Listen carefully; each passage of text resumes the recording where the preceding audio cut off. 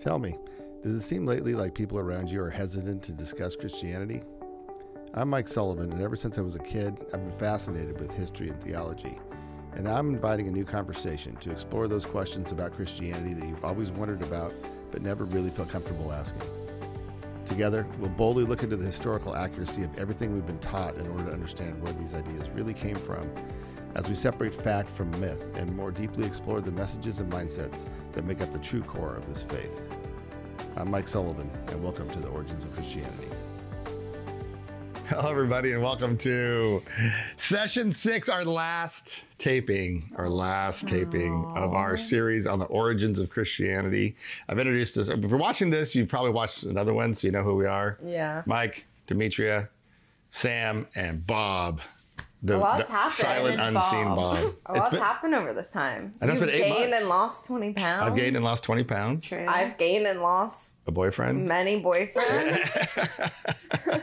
So we do have to have an update. So you're still together with Truman? Yes. Yes. And are you happy? Yes. Do you have a happy boyfriend time? Yes. All right. And what about you, Sammy? How about Old Southern Money? Still going strong. I'm actually visiting him in Spain next week. Wow. See, when I first started, you guys were both very single. Yeah. And now you've found the love of your lives. It's true. Yeah. All right. So here we go. Are you guys ready? Yeah. Last one. I'm not going to go over what we said, all the last ones, but I do have to set the stage by talking about a little bit about what we talked last time. Last time we talked about Jesus dying and being resurrected, right? And we went through how horrible it was when he died for him and all his followers.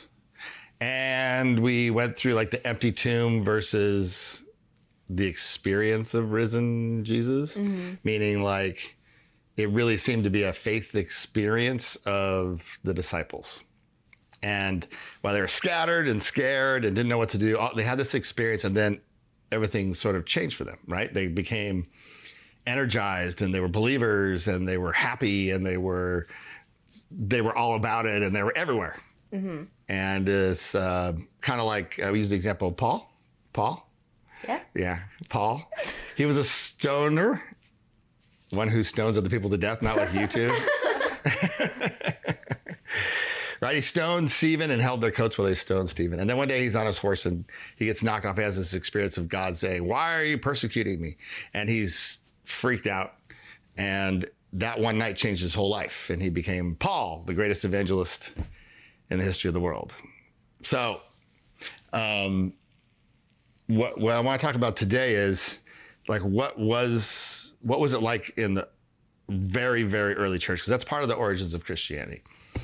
There's no historian, a serious historian, that will debate this, that Christianity really got started after Jesus died. That's when it got going, okay? Because before that, was a few hundred people following this one guy around. After that, it became a worldwide phenomenon. Right. And so what was that?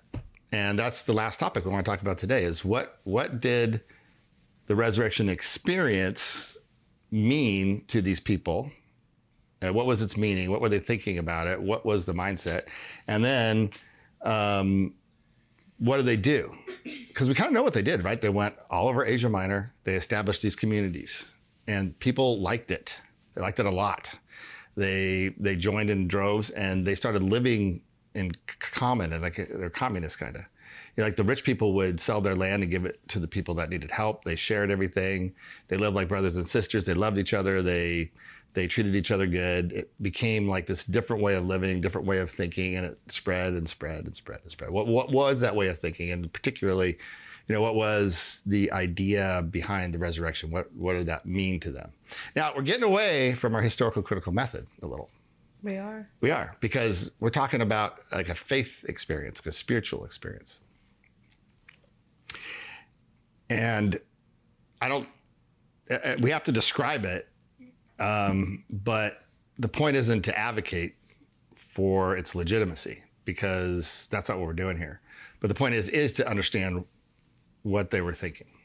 It's not so unusual. I mean, spiritual experience is part of the human condition, right? We see it in all cultures, all times, and all people. I want to say too, at the end, I think we can indulge ourselves a little and say, hey, what do we think after hearing all this stuff? Ooh. I have a few comments and thoughts. Treat. I'd like to hear what you guys are thinking. Yeah. And I've written out a few thoughts myself, not to overdo it, but Yeah. Hey, we can take a little license, I think. Yeah. To indulge ourselves. Yeah. Right? Okay. So what do the resurrection experience mean? Remember, they're scared, they're hiding in rooms, they think they're gonna die, and all of a sudden they have this experience and then they're changed. What did it mean? And what it meant that was that the crucified Jesus, despite everything, was right. That's what it meant. It was a vindication, right? So it was like he said all this stuff, love your neighbor, forgive your enemies. He lived this life true to his word. And then when he went down, it was like the authorities had killed him and he was wrong and they were all going to die and it never meant anything. But with the resurrection experience, everything changed. They were like, God had acknowledged Jesus's words against the hierarchy of the time, right? We talked about all the different groups and how he was different. God was acknowledging it. This is right. Jesus was right. This is what God thinks, right? Yeah. God acknowledged and approved of his message. Jesus had relativized the law. He said the law is there to serve human beings, and it's not there as an edifice to God, right? So we don't want to be legalistic piety people. You know, those religious people that are all like, I'm right, you're wrong, and you're bad. And Jesus was like, no, it's about being true to yourself. Look inside yourself. Hey, Pharisees, if you're without sin, you throw the first stone, right? And he was right. God is saying the resurrection experience, what that means to the disciples is he's right about that, relativizing the law. He was right in identifying God's cause with humanity. So when he said that essentially that God's desire was for human beings to be well, that was God's primary motivation for us to be well and happy. He was right. God acknowledged it, verified it, put a stamp on it by causing Jesus to be resurrected into God's reality. He was right with his love of neighbor, his unlimited forgiveness, and not just his message, but the commitment of his life, his perseverance, his courage, his willingness to go all the way to the end. Like he went down and he was willing to do that. That was given meaning by God's act of resurrecting him. He advocated for people forsaken by God, forsaken by each other, the lost, the poor, the suffering, the spiritually sick, the psychologically sick. These were Jesus's people, right? And with his resurrection, it meant that was how God felt. That's who God was for, was the ones that went down. So by being assumed into the life of God, Jesus finally acquires credibility. It's like, hey, yeah, he went down, but look, now he's in a place we couldn't even conceive of. Slowly, in the early community, Jesus become closer and closer identified with God because he was there and he was like God's messenger. The cat wants to get in. I know. So this way, Jesus began to be identified with God, right? I mean, there was something divine going on in the minds of the disciples. I see we have acquired a cat. Cat is now in. Such that to be for Jesus was to be for God, and to be for God was to be for Jesus. Jesus had talked a lot about the kingdom of God. Remember that we talked about that? He was one of those guys. He was like one of those guys who's like, the end of the world is coming. He would say, repent, reform your lives. The kingdom of God is at hand, right? Mm-hmm. What did that mean? Well, the kingdom of God was something you couldn't even point to. You have to use metaphors and examples. So he would talk about the great banquet, the ripe harvest, the royal feast. He would say things like, if a grain of wheat dies, it becomes 1,000 times itself.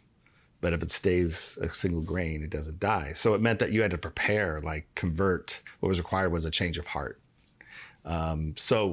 He would say that all suffering, death, evil, poverty would be gone in the kingdom of God. It's this idyllic thing where God would come down directly and rule over the people, and everyone would be transformed the way Jesus was transformed, right? Into a state of being in God's presence, love between people, no badness. This was the kingdom of God. And Jesus thought it was coming imminently, and he thought it was certainly coming in his lifetime. And so did the early disciples. Remember I said that the early disciples, they didn't write anything down because they thought that the world was coming, right? Yeah. But Jesus was, what was he? He was wrong, right? Jesus was wrong. How do you like that? I like it. What does it say about Jesus' divinity? What does it say about popes claiming to be infallible? I mean, he was wrong, right? And so the early church, they had to deal with that.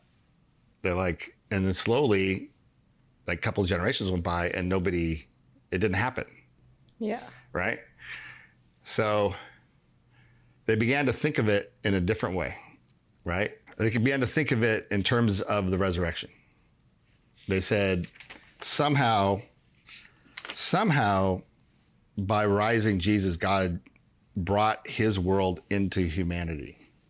The idea being that Jesus was sent by God to say what he said and do what he did. And by doing that, God became transformed to people. God became more available to people. When we talk about the Old Testament God and the New Testament God, right?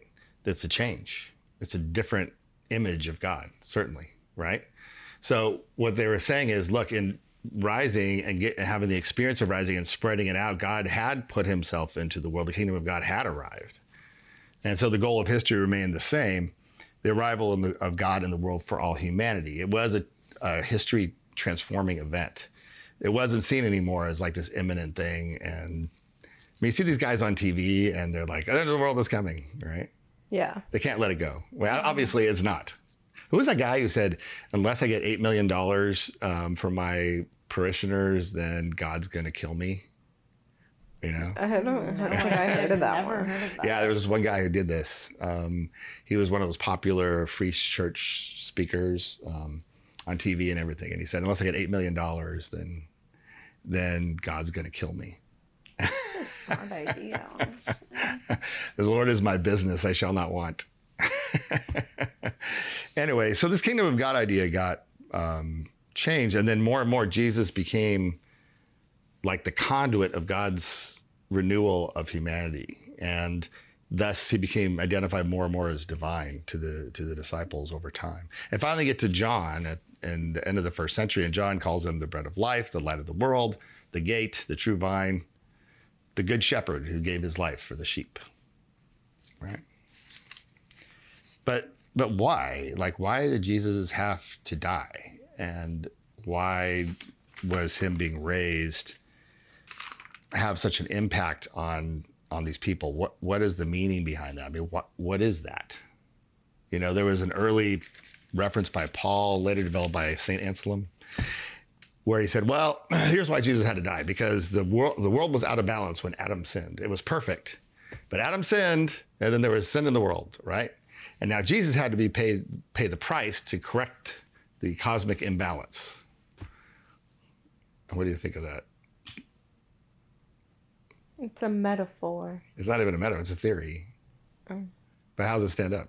Not well. Yeah, Why not not? well. Because you want to take this one? It just doesn't seem legit. Yeah. Because God is supposed to be a God of love and forgiveness, right? Yeah. Why does he need to make an innocent person die in order to get it back for Adam's sin? Yeah. What kind of cruel, capricious God is like that? Yeah. It just doesn't make any sense, Yeah. right?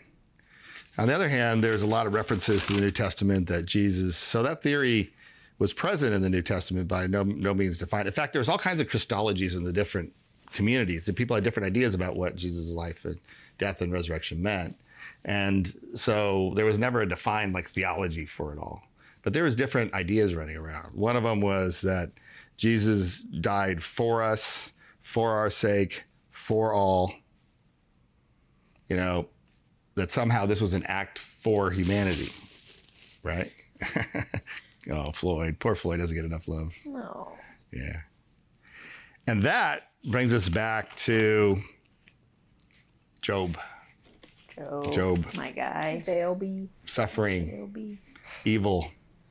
I was talking to a woman the other day, and she told me how her first 3 babies died within 3 days of being born.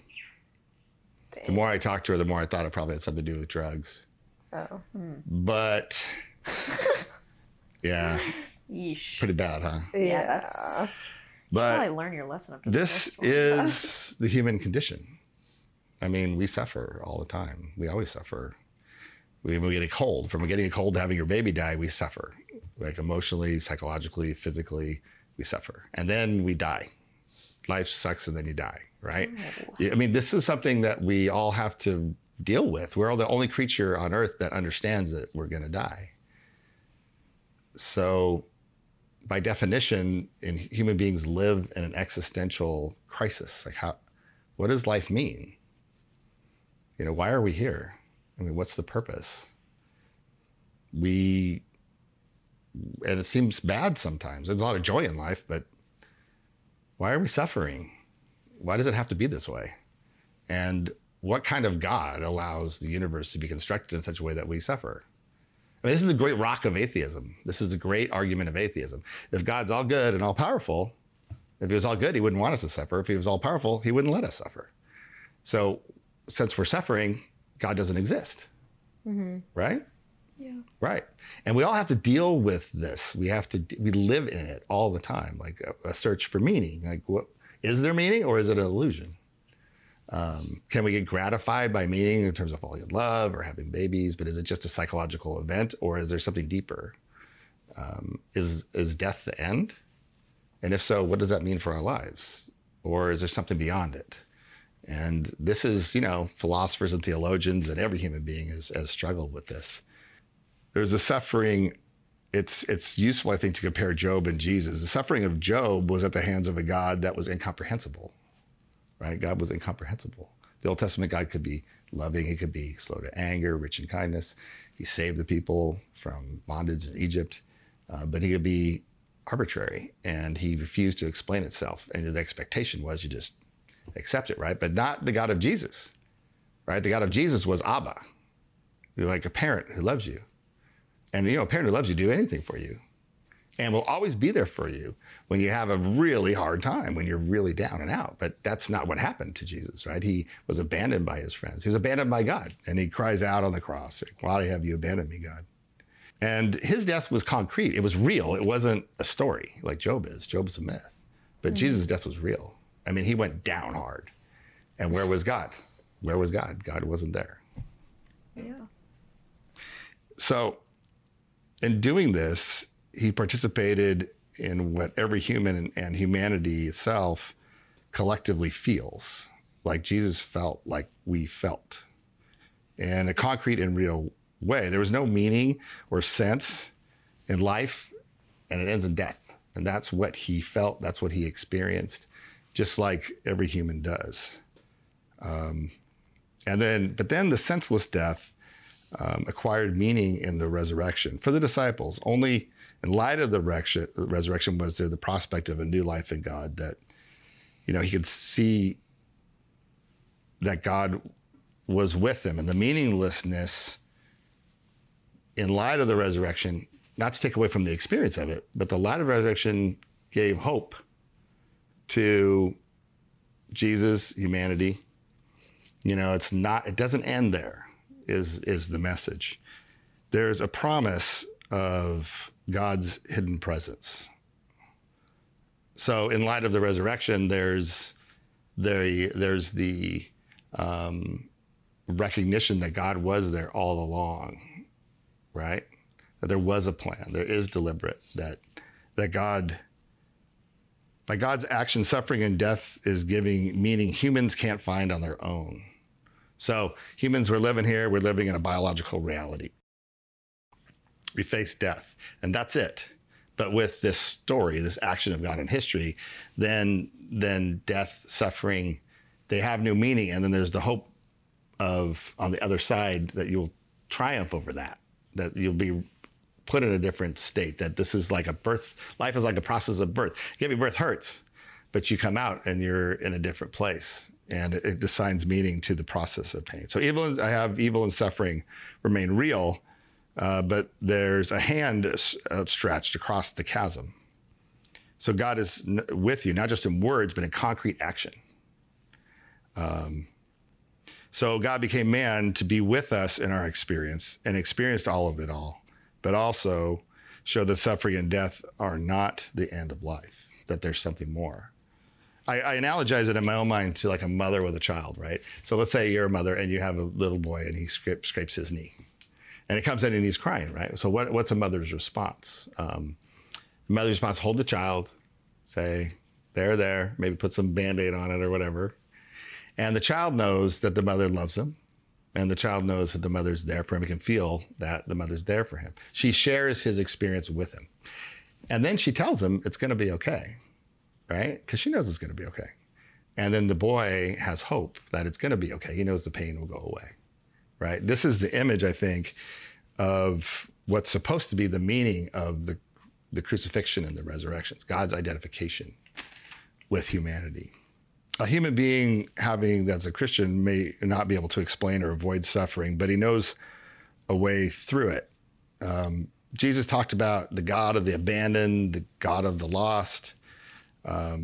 This in the crucifixion, Jesus became that abandoned and the lost. So he's always talking about them, and then they can have the conversion experience, and then they can live they can get into a good place. Jesus lived that through. So he shows, not just verbalizes, a God who stands alongside humanity, who identifies with humanity, who loves humanity, a God pursuing humanity through history. Their evolution of their understanding of God pursues them relentlessly and then appears at the right time so that he can show by example all how he feels about humanity. So the meaning of the crucifixion and the resurrection was seen as God's response to the existential reality of humanity, not to give an easy answer to the problem of evil, not to give a philosophical answer to the problem of evil, but to just be truly with humanity and thereby say, I'm with you as you go through this. There's always a hidden reality of God. So the early church started calling him the Son of God, right? And there's that Bible verse that says God loved the earth so much that he sent his only son, right? So Jesus became, through this understanding, like more and more identified with God, because it wasn't just Jesus on the cross, that was God on the cross, because Jesus was so closely identified with God. And then they called him the Son of God. In fact, he had a lot of titles. There's a whole question about whether Jesus is God, right? And we go to church and we say, we believe in Jesus, eternally begotten of the Father, God from God, light from light. So that's part of the Christian certainty now. But back then it was more an evolving sort of understanding. They were enthusiastic. They thought Jesus was great. They thought he was a living, vibrant presence that set the standard for how we should behave towards each other and see each other and be with each other and be with ourselves. But they had all kinds of titles in their exuberance. They've given all kinds of titles, everything they could think of. There was the Son of Man, the Lord, the Messiah, the Son of David, the Word of God, the Son of God. There was the term Christ. Now, Christ is not actually Jesus' last name. You'd think so, because they were saying Jesus Christ, right? It's a title. It's a title. It's like if you called me Mike the Great. Right.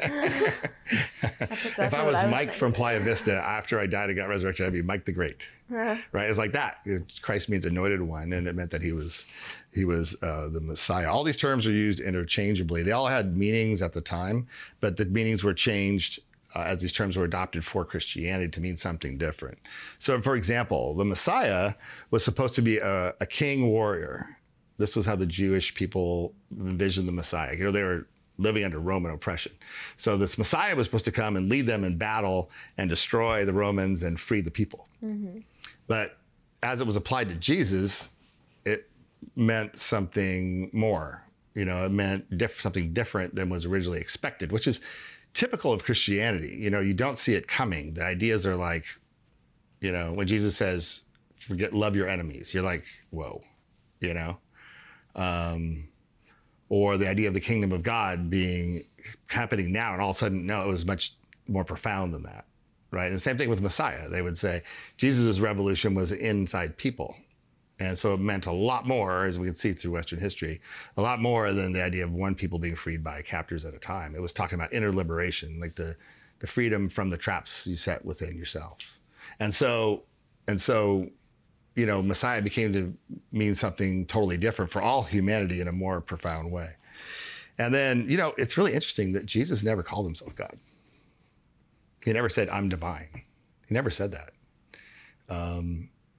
In the late Gospel of John, you see him making a real effort to show that Jesus was divine, because this was kind of an evolving understanding at the time. But Jesus never said that. Sometimes he called himself the Son of Man. He would say the Son of Man this, the Son of Man that. He referred to himself in the third person. Mm-hmm. And that's an enigmatic term. Like, what does that even mean, Son of Man? I mean, like, I'm a son of man. Mm-hmm. You're a daughter of man, right? But what it meant at the time was that this was the person that was God's emissary that would come and judge the people at the end of time. That's what it meant for the Jews at the time. But again, it was adopted and changed because Jesus wasn't, he was in authority, but remember, he characterized himself differently, like when they called him Lord. A Lord meant like the boss. If you called someone a Lord, it's just like if you go to work today and you see you would call her a Lord. Yeah, your boss, even though I know you don't, even though I know it's, you don't work there that much.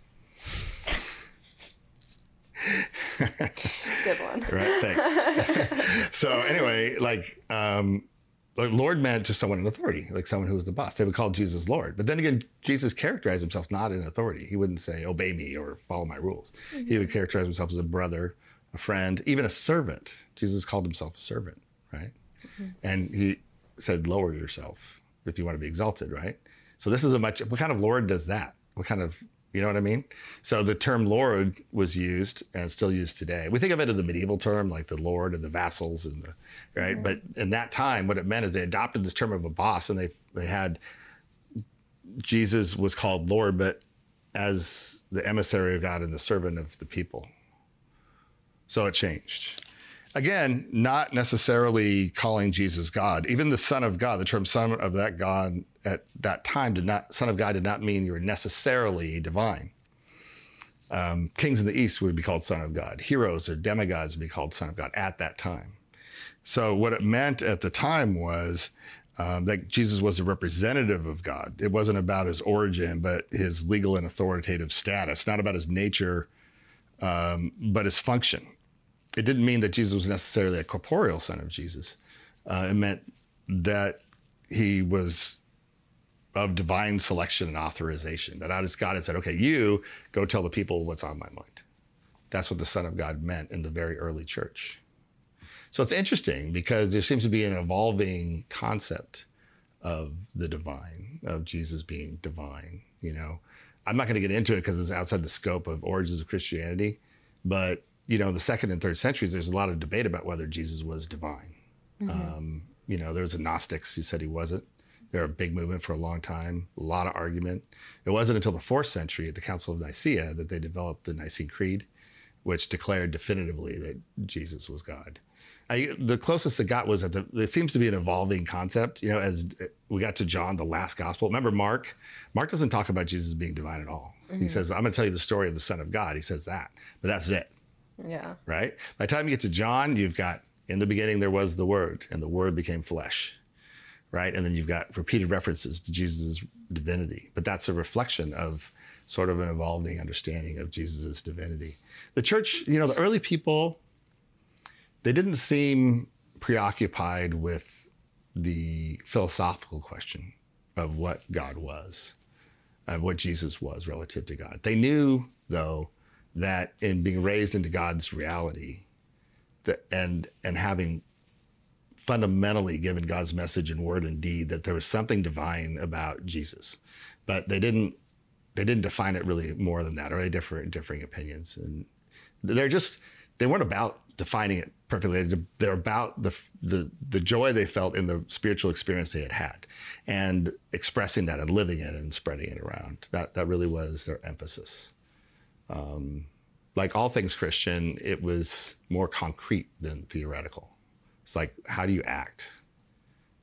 That's how that's what it boiled down to. It's like the experience, the transformation, and the resulting change in seeing people through God's eyes and yourself through God's eyes. That's how they lived. And with that, I am done. Wow. Yeah, I am done. I think that's as full exposition I can give without writing tomes about the origins of what Christianity is. And like I was saying at the beginning, I thought, well, let's have some, I think we can indulge ourselves a little because we've shown incredible discipline in just reporting the facts.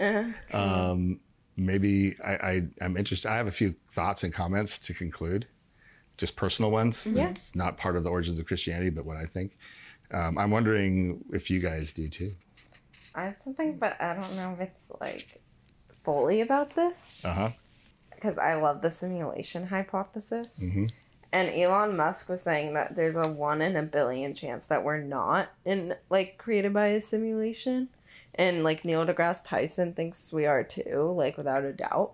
So if that is true, does that mean that, like, is there still a chance that Catholicism is real? Like, if the simulation hypothesis is real? Like, or would that just be... Well, let's say we're in a simulation. Do we still have things in our lives that are meaningful, like the Matrix. Like say we're in the Matrix. Yeah. If you have a relationship with Sam, you love Sam, she loves you, that's still real. Yeah. Or if you have spiritual experience, I think that still can be real. Yeah. It's just that your external environment is not what you think it is. Right, but then wouldn't that mean that, like, God didn't come down and Jesus didn't do well? Like, would the story be true still? Well, I think the idea that God created the universe, and you prove that by going through a causal chain all the way to the Big Bang, is defunct because cause and effect don't exist at the Big Bang, right? Yeah.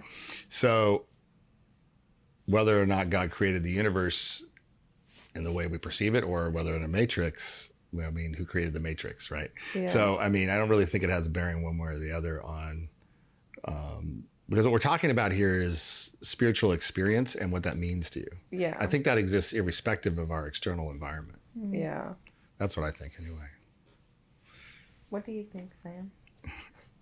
I'm not very familiar with the simulation hypothesis. Oh, you would love. Seems interesting though, but I think what I've realized through doing these things is that I would still say I'm probably on the atheist side, but perhaps more of like a humanist in the sense that I believe in other people's goodness rather than like one like higher thing.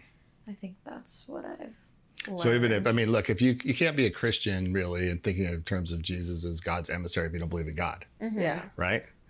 But there's still the message. Yeah. But what do you think of the message? Is it over the top or is it right on or? What message? That, like, you should just love.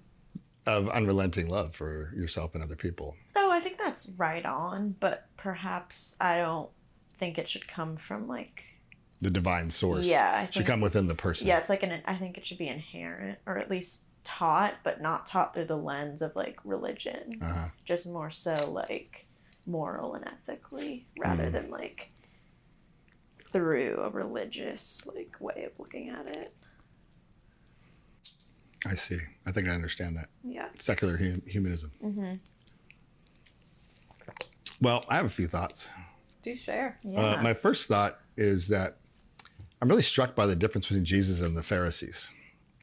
Like this, the mindset. And I'm a religious person. I know a lot of religious people, and I see that all the time.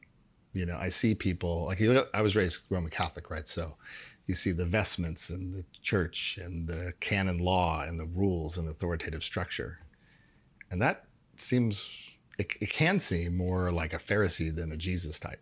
Jesus was poor, and Yeah. I don't think he would have understood much of it, right? Yeah. And I'm really struck by the difference in religious people that I see, because there's some people that live in religion in order to justify themselves, and then they look down on other people and they judge other people. They say they don't, but they do, right? And religion is a way for them to be better than other people. That happens a lot.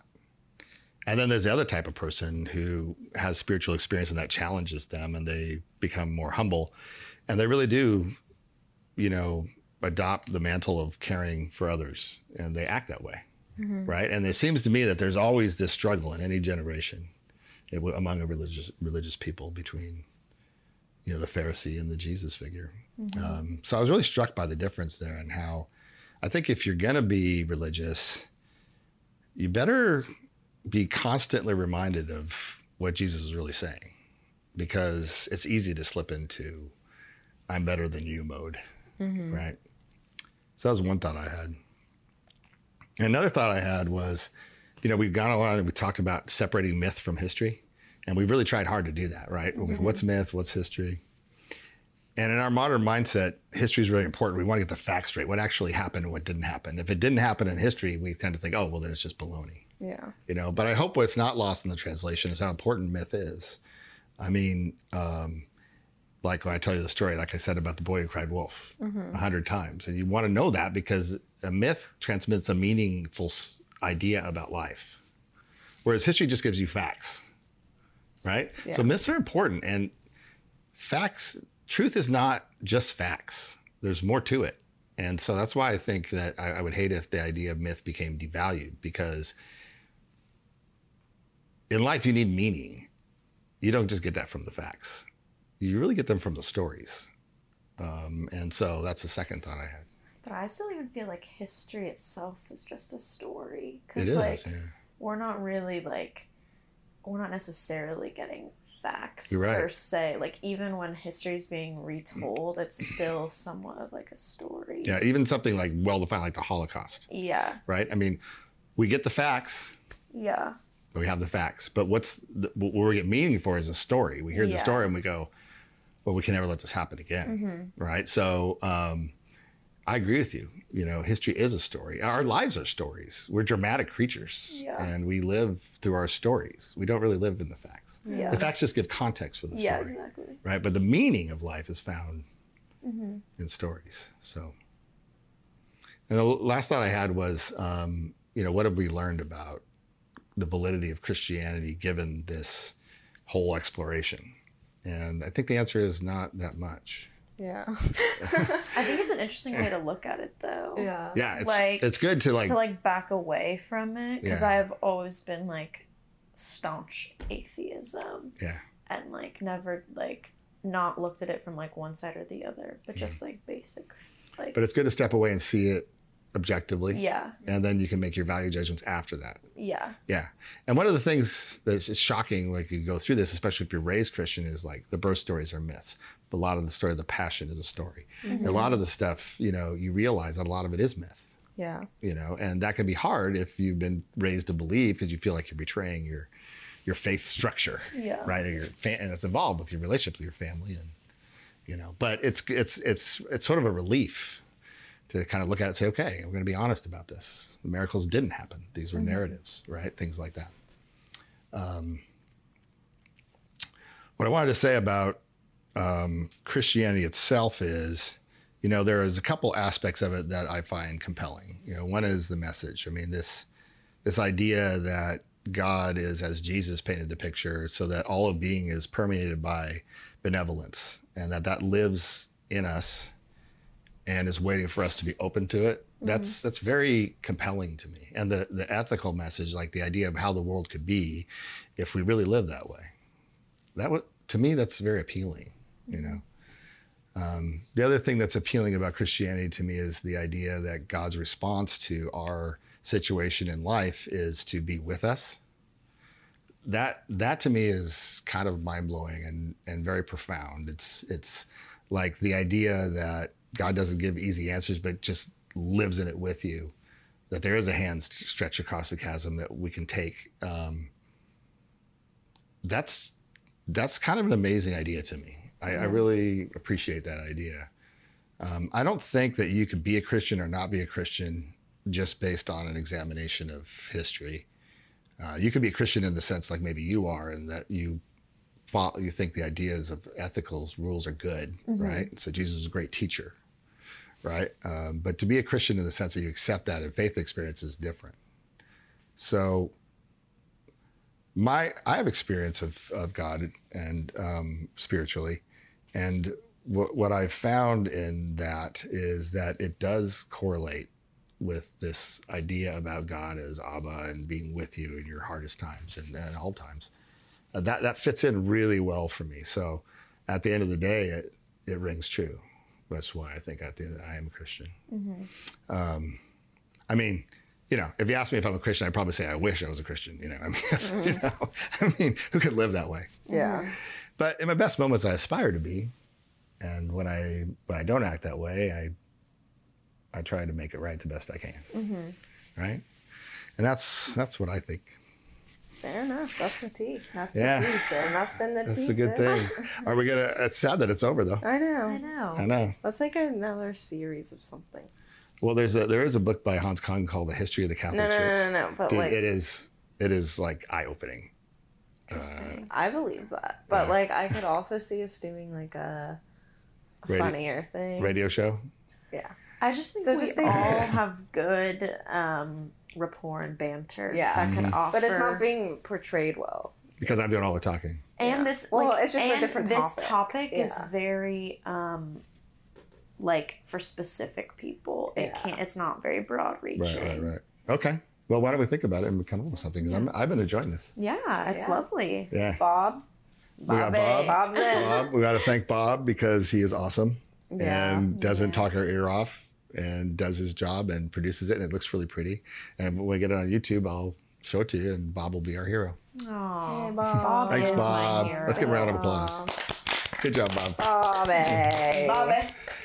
And Bobby's got a little baby on the way. Yeah. Oh. Yeah. Whoa, whoa, whoa, Good job, Bob. whoa. Have you Great picked a name white yet? hunter make baby. Oh. All right. So let's go ahead and sign off. Thanks for watching, folks. Hope it was meaningful to you Signing like it was to us. Signing off. Bye. Thank you for listening to The Origins of Christianity. I'm Mike Sullivan, and I hope you enjoyed this latest episode. If you haven't done so already, I'd like to encourage you to hit the subscribe button on whatever platform you're using to listen to this. And by all means, please feel free to leave an honest written review as well. There's so much more on the way next time, so stay tuned, and I'll look forward to talking with you again soon.